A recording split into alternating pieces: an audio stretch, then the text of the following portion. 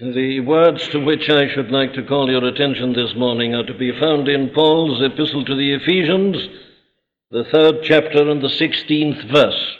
The 16th verse in the 3rd chapter of Paul's epistle to the Ephesians, that he would grant you, according to the riches of his glory, to be strengthened with might by his Spirit in the inner man. Let me again read to you this entire section from verse 14 to the end of the chapter. For this cause I bow my knees unto the Father of our Lord Jesus Christ, of whom the whole family in heaven and earth is named, that he would grant you, according to the riches of his glory, to be strengthened with might by his Spirit in the inner man, that Christ may dwell in your hearts by faith, that ye, being rooted and grounded in love, may be able to comprehend with all saints what is the breadth and length and depth and height, and to know the love of Christ which passeth knowledge, that ye might be filled with all the fullness of God. Now unto him that is able to do exceeding abundantly above all that we ask or think, according to the power that worketh in us, unto him be glory in the church by Christ Jesus throughout all ages, world without end. Amen. But we are concerned particularly this morning again with the statement in this 16th verse. Here we saw last Sunday morning the apostle begins to tell these Ephesians what exactly was the nature of his prayer for them. We've seen the importance he attaches to praying in the right way. You bow your knees when you go to God, not of necessity physically, but in spirit. We approach him with reverence and with godly fear. Assurance in prayer does not mean glibness. It doesn't mean aggressiveness. It doesn't mean cocksureness. No, it is characterized still by reverence and godly fear. Boldness is ever accompanied by humility when it is a true spiritual and Christian boldness. And then he tells us what it is he prays for them. And this is the first thing, that God might grant unto them according to the riches of his glory, to be strengthened with might by his Spirit in the inner man. In other words, you see, it's a spiritual prayer. He doesn't pray anything about their material position nor his own. This, we saw, was the grand strategy of the Christian life. The Christian way of dealing with difficulties is not so much to look at them or to do anything about them directly. It is to build up this inner man. That's how the Christian overcomes and is made more than conqueror. He's not so much concerned about the infection as about his resistance. You remember we showed you the analogy in the physical realm and in the material realm. That is the best way of treating all diseases or of countering diseases and infections. Build up your own resistance. All this modern emphasis upon vitamins and so on is just indicative of that. We need to keep ourselves in a fit state, and as we are fit, we can resist the various forces that are ever threatening to attack us and to make us sick. Now, that is the kind of strategy that the apostle here announces, you see, in his prayer with regard to the spiritual conflict in which we find ourselves. It's spiritual and it is specific. And it all turns upon this remarkable doctrine concerning the inner man. And we indicated, you remember, that this inner man is the thing that differentiates the Christian from the non-Christian. The tragedy of the non-Christian is that he hasn't got an inner man. His life is entirely on the surface. And therefore he is entirely influenced by the things that happen round and about him. He doesn't know of some inner citadel of the soul into which he can retire. He can't say with the great apostle, in the 4th chapter of 2 Corinthians, you remember, though our outward men perish, yet the inward man is renewed day by day. He knows nothing about that. That is the final tragedy of not being a Christian. His life is entirely superficial, so that when he's taken ill or things go wrong, he has nothing to fall back upon. His world collapses. He is lost. But the Christian has this inner man. And the whole art of living the Christian life is the art of knowing that we have an inner man and the knowledge of how this inner man can be strengthened and made powerful. So the apostle, you see, is praying about that. And therefore we last time indicated something of the nature of this inner man. Here is the mind, if you like, and the heart and the will of the new man in Christ Jesus. He's the regenerate man. And those are the qualities that he manifests. Very well. Now, it's important that we start by realizing all that. If we don't realize that, well, there's no point in going any further. We have to start by knowing what this inner man represents, what it means, and further, we must be certain that we have an inner man. We must be able to talk to ourselves, as it were. We must be able to address this inner man. And that is, I think, one of the best definitions of the Christian. The Christian is a man who can talk to himself. You know, the natural man rarely can't do that. He is incapable of it because he hasn't got an inner man. But the Christian is a man who's able to talk to himself and about whatever may be happening to him. We must know that we have an inner man. If we haven't an inner man, well, as I say, I don't see that we are Christians at all. Very well, but that isn't enough. The apostle, you see, prays that this inner man may be strengthened with might by the Holy Spirit. And here, again, we come across a very big and a very vital principle in the Christian life. This prayer, you see, is offered for those who are already Christian. He is praying here for people whom he's been describing in the 1st and the 2nd chapters, and he said some very remarkable things about them there. Here's the sort of thing he has said. In whom he also trusted, after that he heard the word of truth, the gospel of salvation, of your salvation, in whom also, after that he believed, he were sealed with that Holy Spirit of promise, which is the earnest of our inheritance until the redemption of the purchased possession. These people were already believers. They had already had remarkable experiences, as we have seen. Not only that, the apostle has already offered a great prayer for them in that 1st chapter. He says that he ceases not to give thanks for them, making mention of them in his prayers, that the God of our Lord Jesus Christ, the Father of glory, may give unto you the spirit of wisdom and of revelation in the knowledge of him. And then he has displayed this knowledge. And we've been dealing with it at the end of chapter 1 and the whole of chapter 2.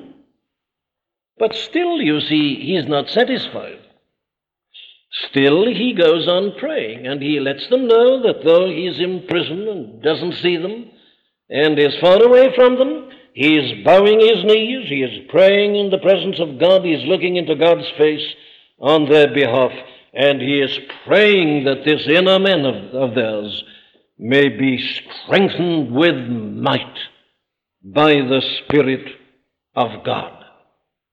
We must never, I say, lose sight of this fact, that this is a prayer for Christians. Why? Well, this is the important point. Because the experience of forgiveness and of salvation is merely the beginning of the Christian life. And we haven't arrived when we've experienced that. That's merely the beginning. It's merely the first step. That is simply to say that you've entered into the kingdom. But that is only the very merest beginning of it all. And the tragedy is that there are so many Christian people who stop at that. They're only concerned about their personal security and safety. They're simply concerned about being in the kingdom of God at all. They simply want to know that their sins are forgiven, that they won't go to hell, and that they have a prospect of going to heaven. And the moment they've had this initial experience, they seem to rest upon it. They never grow. You never see any difference in them. If you see them 50 years later, they're exactly where they were. They think they've got everything. And there has been no indication whatsoever of any development. But you see, that is very far removed indeed from what we find here about the Christian. There are great and glorious possibilities for the Christian. Here is one of them immediately, that Christ may dwell in your hearts by faith, that they may come to know something about God's love in its breadth and length and depth and height. Indeed, that they might be filled with all the fullness of God.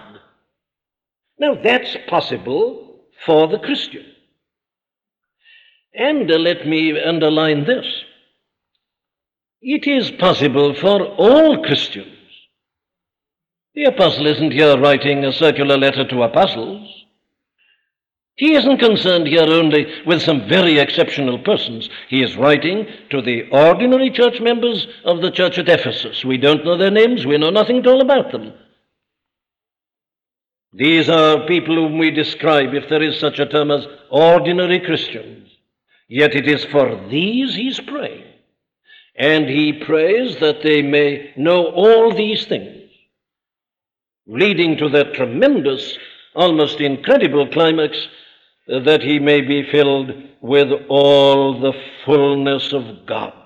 Well, now then, this is not only a possibility for all Christians, it is the duty of all Christians to be in this position.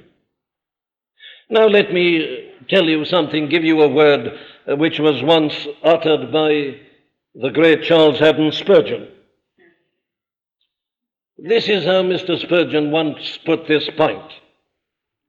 He said, there is a point in grace as much above the ordinary Christian as the ordinary Christian is above the worldling. Let me repeat that, it's so important. There is a point in grace, in other words, there is a point in the Christian life, in the development of the Christian, which is as much above the ordinary Christian as the ordinary Christian is above the worldling. Now that's a very striking and a very strong way of putting it, but it's absolutely right. We all know the difference in level between the non-Christian and the Christian. The Christian is here, the non-Christian is down there. A difference of level.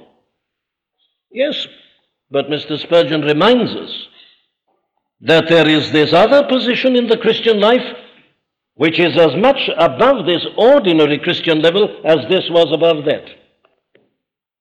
And of course, one must accept that. If we really believe that Christ can dwell in our hearts, that we can know this love of God and of Christ in all its dimensions, that we may be filled with all the fullness of God, I think we'll agree at once that that is as much above the ordinary Christian level as that level is above the non-Christian. So I ask my obvious question. Are we in this point to which Mr. Spurgeon refers? Do we conform to this description that the apostle here gives of what is possible to the Christian? Is Christ dwelling in our hearts by faith? Have we looked into this great eternal cube of God's eternal love? Have we been staggered as we've looked at these dimensions? Do we know what is meant by being filled with all the fullness of God? The God who is able to do for us exceeding abundantly above all that we can ask or think. Now then, here is the great question. Are we there? Have we reached that level, that height? Are we dwelling there? Or are we down here on the ordinary Christian level? Very well, having answered that question, we obviously must go on to this question. If we feel we're just on this ordinary level, what I take it we all want to know is how can we get to this other level? And there is only one answer to that question, and that is the answer given by the Apostles' prayer. We must be strengthened with might by the Spirit in the inner man. Now then, why does this inner man of ours need to be strengthened? There are certain obvious answers to that question. And they're very important, because if we don't realize this, we shall never realize the need of being strengthened. There is this fatal danger, I say, of saying, I've been converted. I rest upon my oars, I just now become an active worker. I rush into activities. And you find people doing that, and as I say, after 50 years, you find them exactly where they were at the beginning. They've never realized that anything more was possible. They think they've got everything. They're Christians. They've never realized the need of the inner man being strengthened. Why does he need to be strengthened? The first answer is that because at first he's only a babe. That's the New Testament term, isn't it? I could not speak unto you as unto spiritual, says Paul, but as unto carnal, as unto babes in Christ. That's the scriptural teaching, that we are born, and we are born as babes. And a babe is only starting to live. He hasn't developed fully, he hasn't arrived, and he is one who needs to be strengthened. He is weak. He is ignorant. He is innocent of many things in the world that is round and about him. And he hasn't an immunity against the things that are liable to attack him. That is the characteristic of babyhood, isn't it, or of infancy always. That's why the child has to be protected always by the parents. Obviously, he doesn't know, he doesn't understand. He takes everybody at their face value. He takes the world as it is, and he thinks it's marvelous. He doesn't know of its ugliness and the foul things that are in it. It's only as we grow we begin to understand these things. Don't misunderstand me. I'm not saying that that babe is without sin or that he's innocent. I don't agree with Wordsworth's talk about this kind of immortality that is there and this perfection, and then that the shades of the prison house begin to close upon the growing boy. I'm not saying that, but I'm saying this, that a child, because of his ignorance, isn't aware of the dangers and therefore needs to be protected. And that is true of the new men in Christ Jesus. Doesn't matter how old a man is when he's converted, he's a babe in Christ. He feels at first everything is solved. I'll never have another difficulty. And often the evangelists are responsible for his thinking that. They give him that impression. And here he is in his utter innocence. There's never going to be another cloud in the whole of his life. But alas, the clouds come, difficulties arise, problems come across his path, and he is bewildered, and often he falls. He may even slide back. He becomes a backslider. It's because he was a babe and because he didn't know. The babe needs to be strengthened. So you see, it is that the Apostle John in his first epistle talks about little children, young men, fathers. There are these gradations in the Christian life. There is this process of growth and of development. But a second reason for the need of this strengthening is this. The devil, the adversary, the accuser of the brethren, and the man who hasn't yet realized that he is confronted with this power is the merest tyro in the Christian life. Listen to this apostle saying it in the last chapter of this very epistle. We wrestle not against flesh and blood. That's not our problem. The problem is not simply that we have a certain struggle against our own flesh and blood. The body that we are in, there are problems there. It isn't merely other men The whole problem, he says, is the principalities and powers, the rulers of the darkness of this world, the spiritual wickedness in the heavenly places.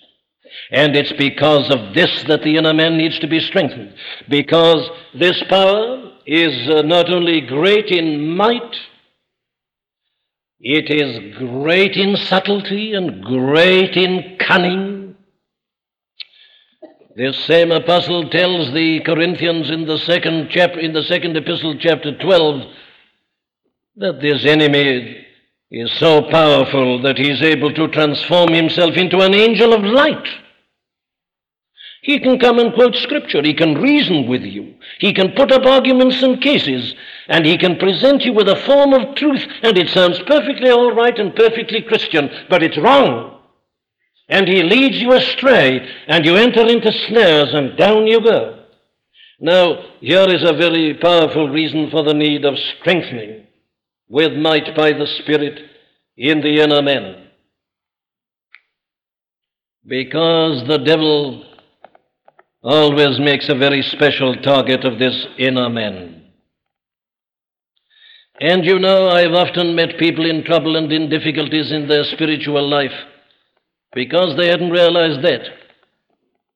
They seem to think that the only sins are the sins of the flesh. They were watching against those, and they'd got to a point in which they didn't trouble them at all. And thinking that that was the only line on which the devil can attack, they were not aware of the fact that he, with his great subtlety, and thus, as I say, as an angel of light, he makes his direct attack upon the inner man, and insinuates his thoughts and ideas, and his innuendos and suggestions. And they were not aware at all of this, and suddenly they find themselves unhappy and wretched and lost, as it were, and wondering whether they've ever been Christians at all. What's happened? Oh, it was that the devil, with his subtlety, had ignored the outer man altogether and had simply concentrated all his attention upon the inner man. That is why, you see, that statement in the Old Testament is so true. Keep thy heart with all diligence, for out of it are the issues of life. The devil. And then, thirdly, another reason for the need of strengthening of the inner man is this. The very greatness of that which is offered to us and that which is possible to us.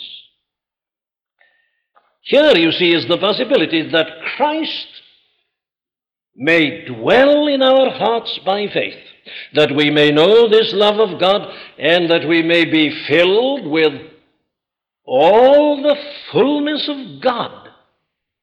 Now, I say the very greatness of the thing that is offered to us demands that we be strengthened in order to receive it, lest we might be shattered by it. Now, this is a very important point, so I'd like to put it to you in this form. It's a point that is often misunderstood, or at any rate people don't appreciate its significance. Let me give you an example or an illustration of what I regard as a complete failure to understand this point. I'm going to read to you some words written by the saintly Bishop Handley Moule. He puts it like this: and why do we need a supreme empowering just in order to receive our life and our light? He says this is odd. Fancy saying that we need to be strengthened to receive Jesus Christ, who is our life and our light. He says, does the hungry wanderer need power in order to eat the food without which he will soon sink? Does the bewildered mariner need power to welcome onto his deck the pilot who alone can steer him to the haven of his desire? No. No, he says, he doesn't. The thing, he says, is monstrous. Now, you notice his argument. Here, he says, is something that sounds all wrong to us. Paul prays that we may be strengthened with might by his Spirit in the inner man, that we may receive Christ. But he says Christ is our strength. How do I need strength in order to take strength? It sounds monstrous. He says, here's a man who's been wandering in a wilderness. Does he need strength to eat the food that is going to give him strength? Or does that mariner that is lost, as it were, on the ocean in his ship, does he need strength to receive the pilot who, coming on board, knows the way and can direct him into his haven? No, he says, the thing is impossible. So then he goes on to say that it must mean this, that because of our sinful nature that is still in us, there is a tendency within us to dread the power of Christ coming into us and to be afraid of it and to wonder what it might do to us. Now, that is a perfectly true statement, but I am rejecting it in toto as an exposition of this particular verse. He says that we need to be strengthened because, left to ourselves, we are afraid to receive Christ. Now, it seems to me that there's a very definite fallacy there, and a fallacy even in terms of his own illustrations. He asks the question, does a man that has been without food for long need strength in order to take that food which is going to give him strength? He says no. I venture to suggest with great respect that the answer may be yes. In this way, isn't it? You've often read about people during the last war, men who were torpedoed perhaps and who spent days and days on rafts or in boats upon the ocean, or men who'd been in concentration camps and had been submitted to starvation. They suddenly are given liberty. They're found by somebody. And of course one's tendency is to put them down at a table and put a great square meal before them. Well, if you do that, you may very well kill them. If you give such a man a great meal of meat and vegetables and so on, it may very well kill him. Why? Well, because he isn't strong enough to take it. Before he is in a fit condition to take that strong meal, you've got to regain his strength. You may have to inject glucose into his veins, into his blood.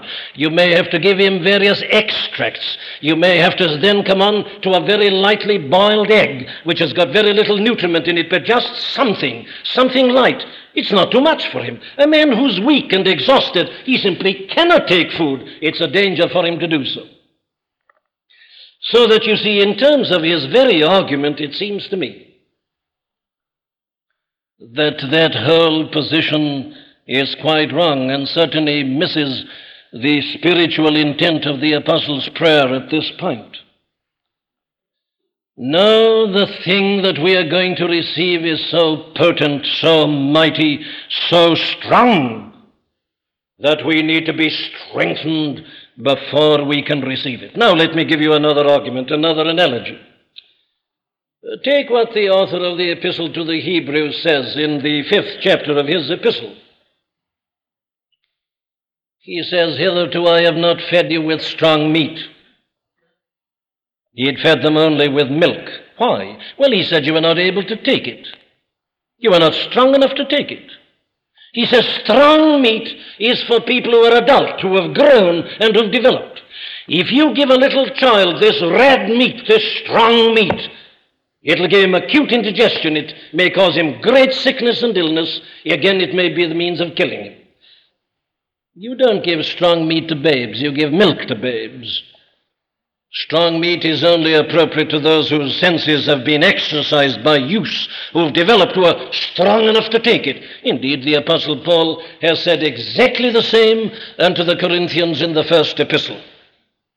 He says, "Howbeit we speak wisdom amongst them that are perfect." He said, "I didn't speak that wisdom to you. You were yet carnal, you were babes, and I gave you the food that was appropriate to you. But you need something to happen to you before you can receive this. You need to be strengthened." And, of course, all this is fully substantiated by what we can read in the experiences of many saints of God. I've often reminded you of that experience that came to D.L. Moody as he was walking down Wall Street in New York City one afternoon. Suddenly, the Holy Ghost came upon him. He was baptized with the Holy Ghost. And you remember what he tells us. He says it was so tremendous, it was so glorious. that he really began to wonder whether he could stand it, and in the end he cried out to God to hold his hand, lest he should collapse on the street and later in his room. What was it? The transcendence of the glory. When Christ enters the heart, the glory is such, the power is such, that the very physical frame seems to collapse beneath it, and the whole man is trembling and shaking. You find the same thing in the experiences of people like Jonathan Edwards and David Brainerd. They've all testified to this. You see, when Christ comes and dwells in the heart by faith, and when we're filled with the whole fullness of God, you need to be strong to take it and to contain it. It's a kind of shattering experience. So the apostle prays that they may be strengthened with might by the Spirit in the inner man. Oh, there are many analogies that show this. You can find it in the world of electricity and so on. If you put some powerful electric force into a container, well, you've got to be very sure that the walls of the container are reinforced, that they can stand it. You wouldn't put that into a paper wall or into a wall made of wood. You need something really powerful because of the energy, the power that is there. That's the thing the apostle is praying for. That we be strengthened with might by the Spirit in the inner man. How then does this weakness of the inner man show itself? Let me point it out to you in detail. The inner man, I say, needs to be strengthened because he's a babe, because of that powerful enemy, and because of this transcendent glory that is to come in. How does the weakness show itself? Well, like this. Take the mind first. The mind, in a spiritual sense, needs to be strengthened because we are assailed by doubts. Some of the greatest saints have told us that they have been assailed by doubts at the end of their lives. They haven't believed the doubts, but the doubts have presented themselves, and they have shaken them for a while. Doubts come. That's a trouble in the mind, and the mind needs to be strengthened against doubt. Then depression. It's a very difficult thing to define that. But you may wake up in the morning and find your mind in a depressed condition. The mind that may have been working perfectly yesterday doesn't seem to be functioning today. And there's a kind of dullness and slowness and inability about it. The mind, you see, needs to be strengthened. And the same way we are troubled perhaps by evil thoughts that come and attack the mind. Where do they come from? They seem to be thrown at you. Paul talks about the fiery darts of the wicked one thrown at us, and he throws them into the mind. When you wake up in the morning, they stop before you've started thinking. So the mind needs to be strengthened. Then another one, wandering thoughts. Don't we all know about this? You can read light literature or your newspaper and you have no difficulty in concentrating at all. But then you try to read the Bible and your mind goes everywhere. And you can't bring your mind back to it. You're looking at words, you're reading a verse, but your mind's over there. Wandering thoughts. A difficulty about concentration upon the truth. And then we need to be strengthened in the mind in this way. While the gospel of the Lord Jesus Christ is in one sense gloriously simple, there is another sense in which it is true to say that it is the profoundest truth in the world. This epistle to the Ephesians is not simple. You can't read this and run at the same time. You can't gallop through this. You can't sort of just walk through the epistle to the Ephesians. No, there is profound truth here. There is subtle argument. There are immensities and infinities, to quote Thomas Carlyle. And you can't take these things at a run. And people, born again, Christian people, they come and read the epistle to the Ephesians. And they say, I don't know what it's talking about. What is this? The mind needs to be strengthened. You've got to apprehend truth. And we cannot apprehend truth and realize what it means and what it's telling us unless our minds are strengthened.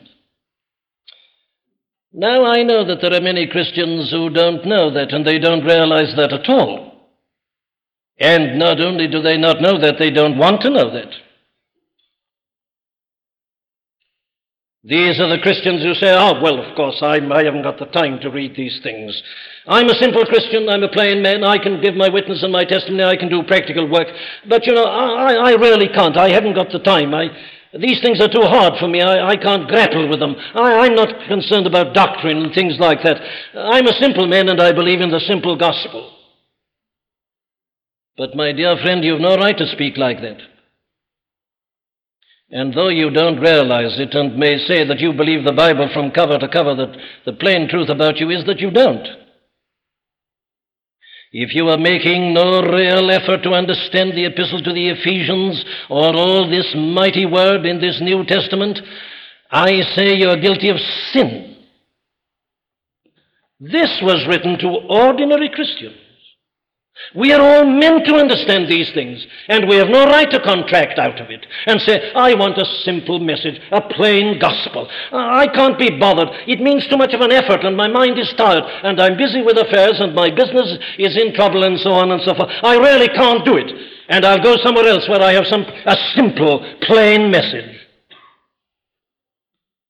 That, I say, is to deny the Scripture. The Apostle Paul prays that the minds of these Ephesians might be strengthened in order that they might realize these higher possibilities and experience them and rejoice in them, and so bear their witness and their testimony to the glory of God. The intellectual lethargy of many Christians today is undoubtedly their greatest sin. They never grow in knowledge.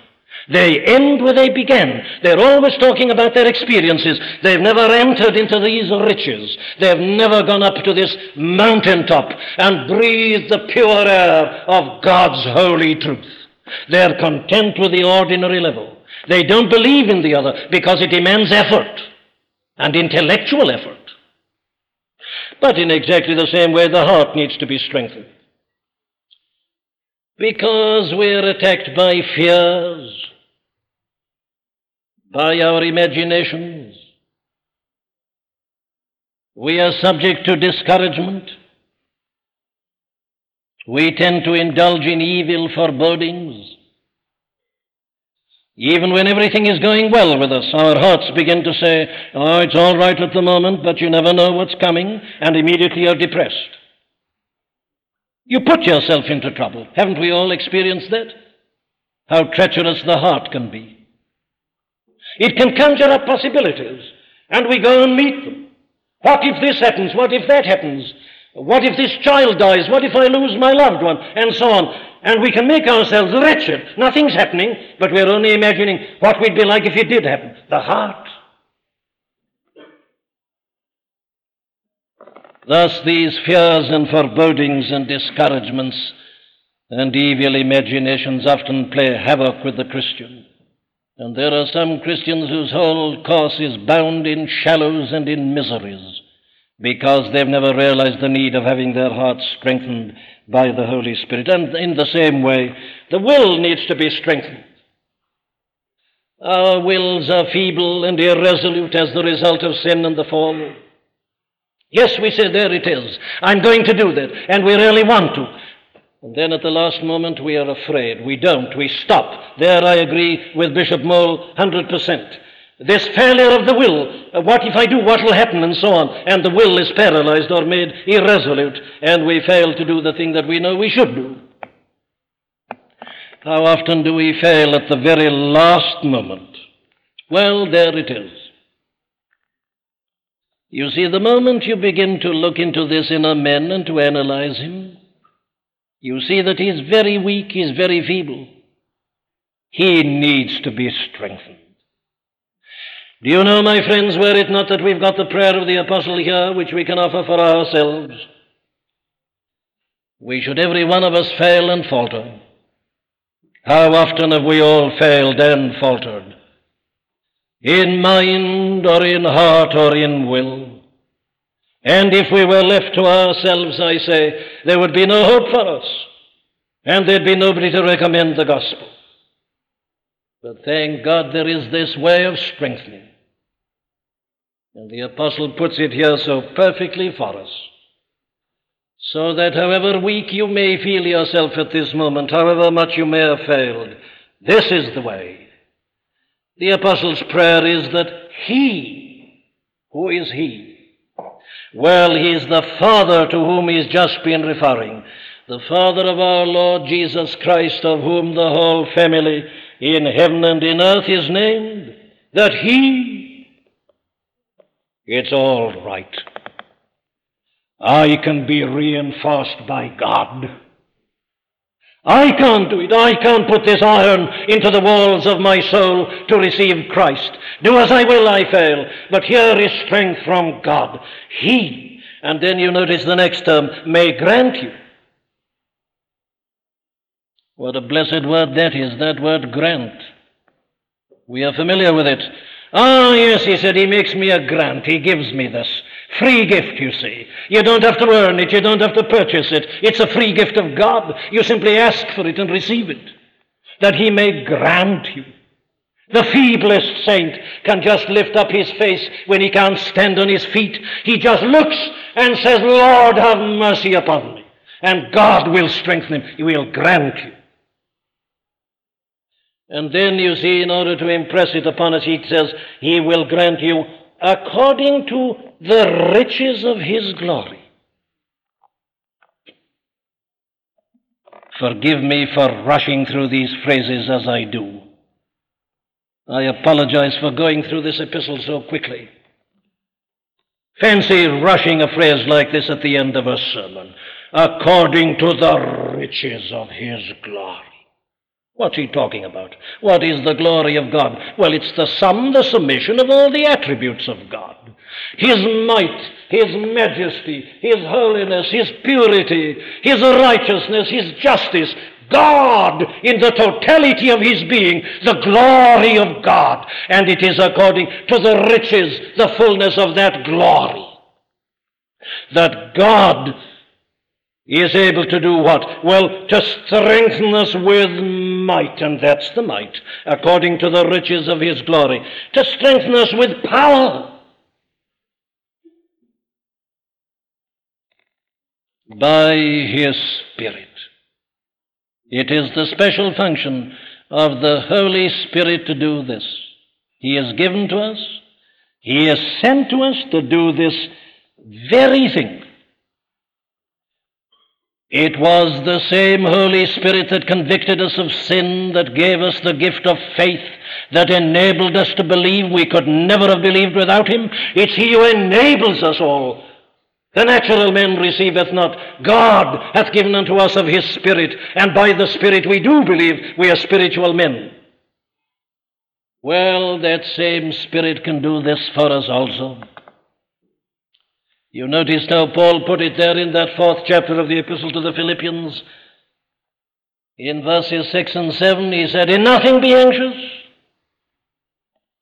You see, when things go wrong, we tend to become anxious, don't we? Where? Well, in our hearts and in our minds. In nothing be anxious. Well, what then? What can I do? How can I get rid of anxiety? In all things with prayer and supplication and thanksgiving. Because you realize who God is and what he's ready to do in the riches of his glory.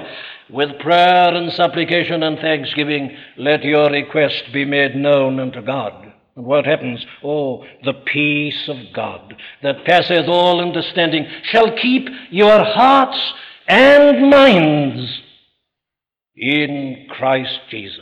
The circumstances are not changed. They remain exactly what they were. Well, what's happened? Where did you get your peace from? Oh, the Holy Spirit has strengthened your heart. He's strengthened your mind so you can resist the power. And you're safe. That is the prayer that the apostle offers. I trust I've made the doctrine clear to you. We are living in days when we are constantly talking about reinforcing things. They reinforce concrete today, don't they? Ferro-concrete. Concrete's very strong. Put some iron into it, it'll be stronger still. And as you put up your massive buildings, you need something to support and to hold the weight and all that's going to be put in. Very well, reinforced concrete. Reinforced this and that. That's the principle. if you and I are to contain the Lord Jesus Christ within us, and to be filled with all the fullness of God, we must be reinforced in the inner man by the Holy Spirit. And if we realize that these are possibilities for us and desire them, and we ask God thus, according to the riches of His glory, to reinforce us by His Spirit, He has promised to do it. And Christ will dwell in our hearts by faith. Beloved Christian people, are you as much above the level of the ordinary Christian as the ordinary Christian is above the level of the man who isn't a Christian at all? That's the wondrous, glorious possibility that is there for us everyone at this moment in Jesus Christ by the grace of God. Amen.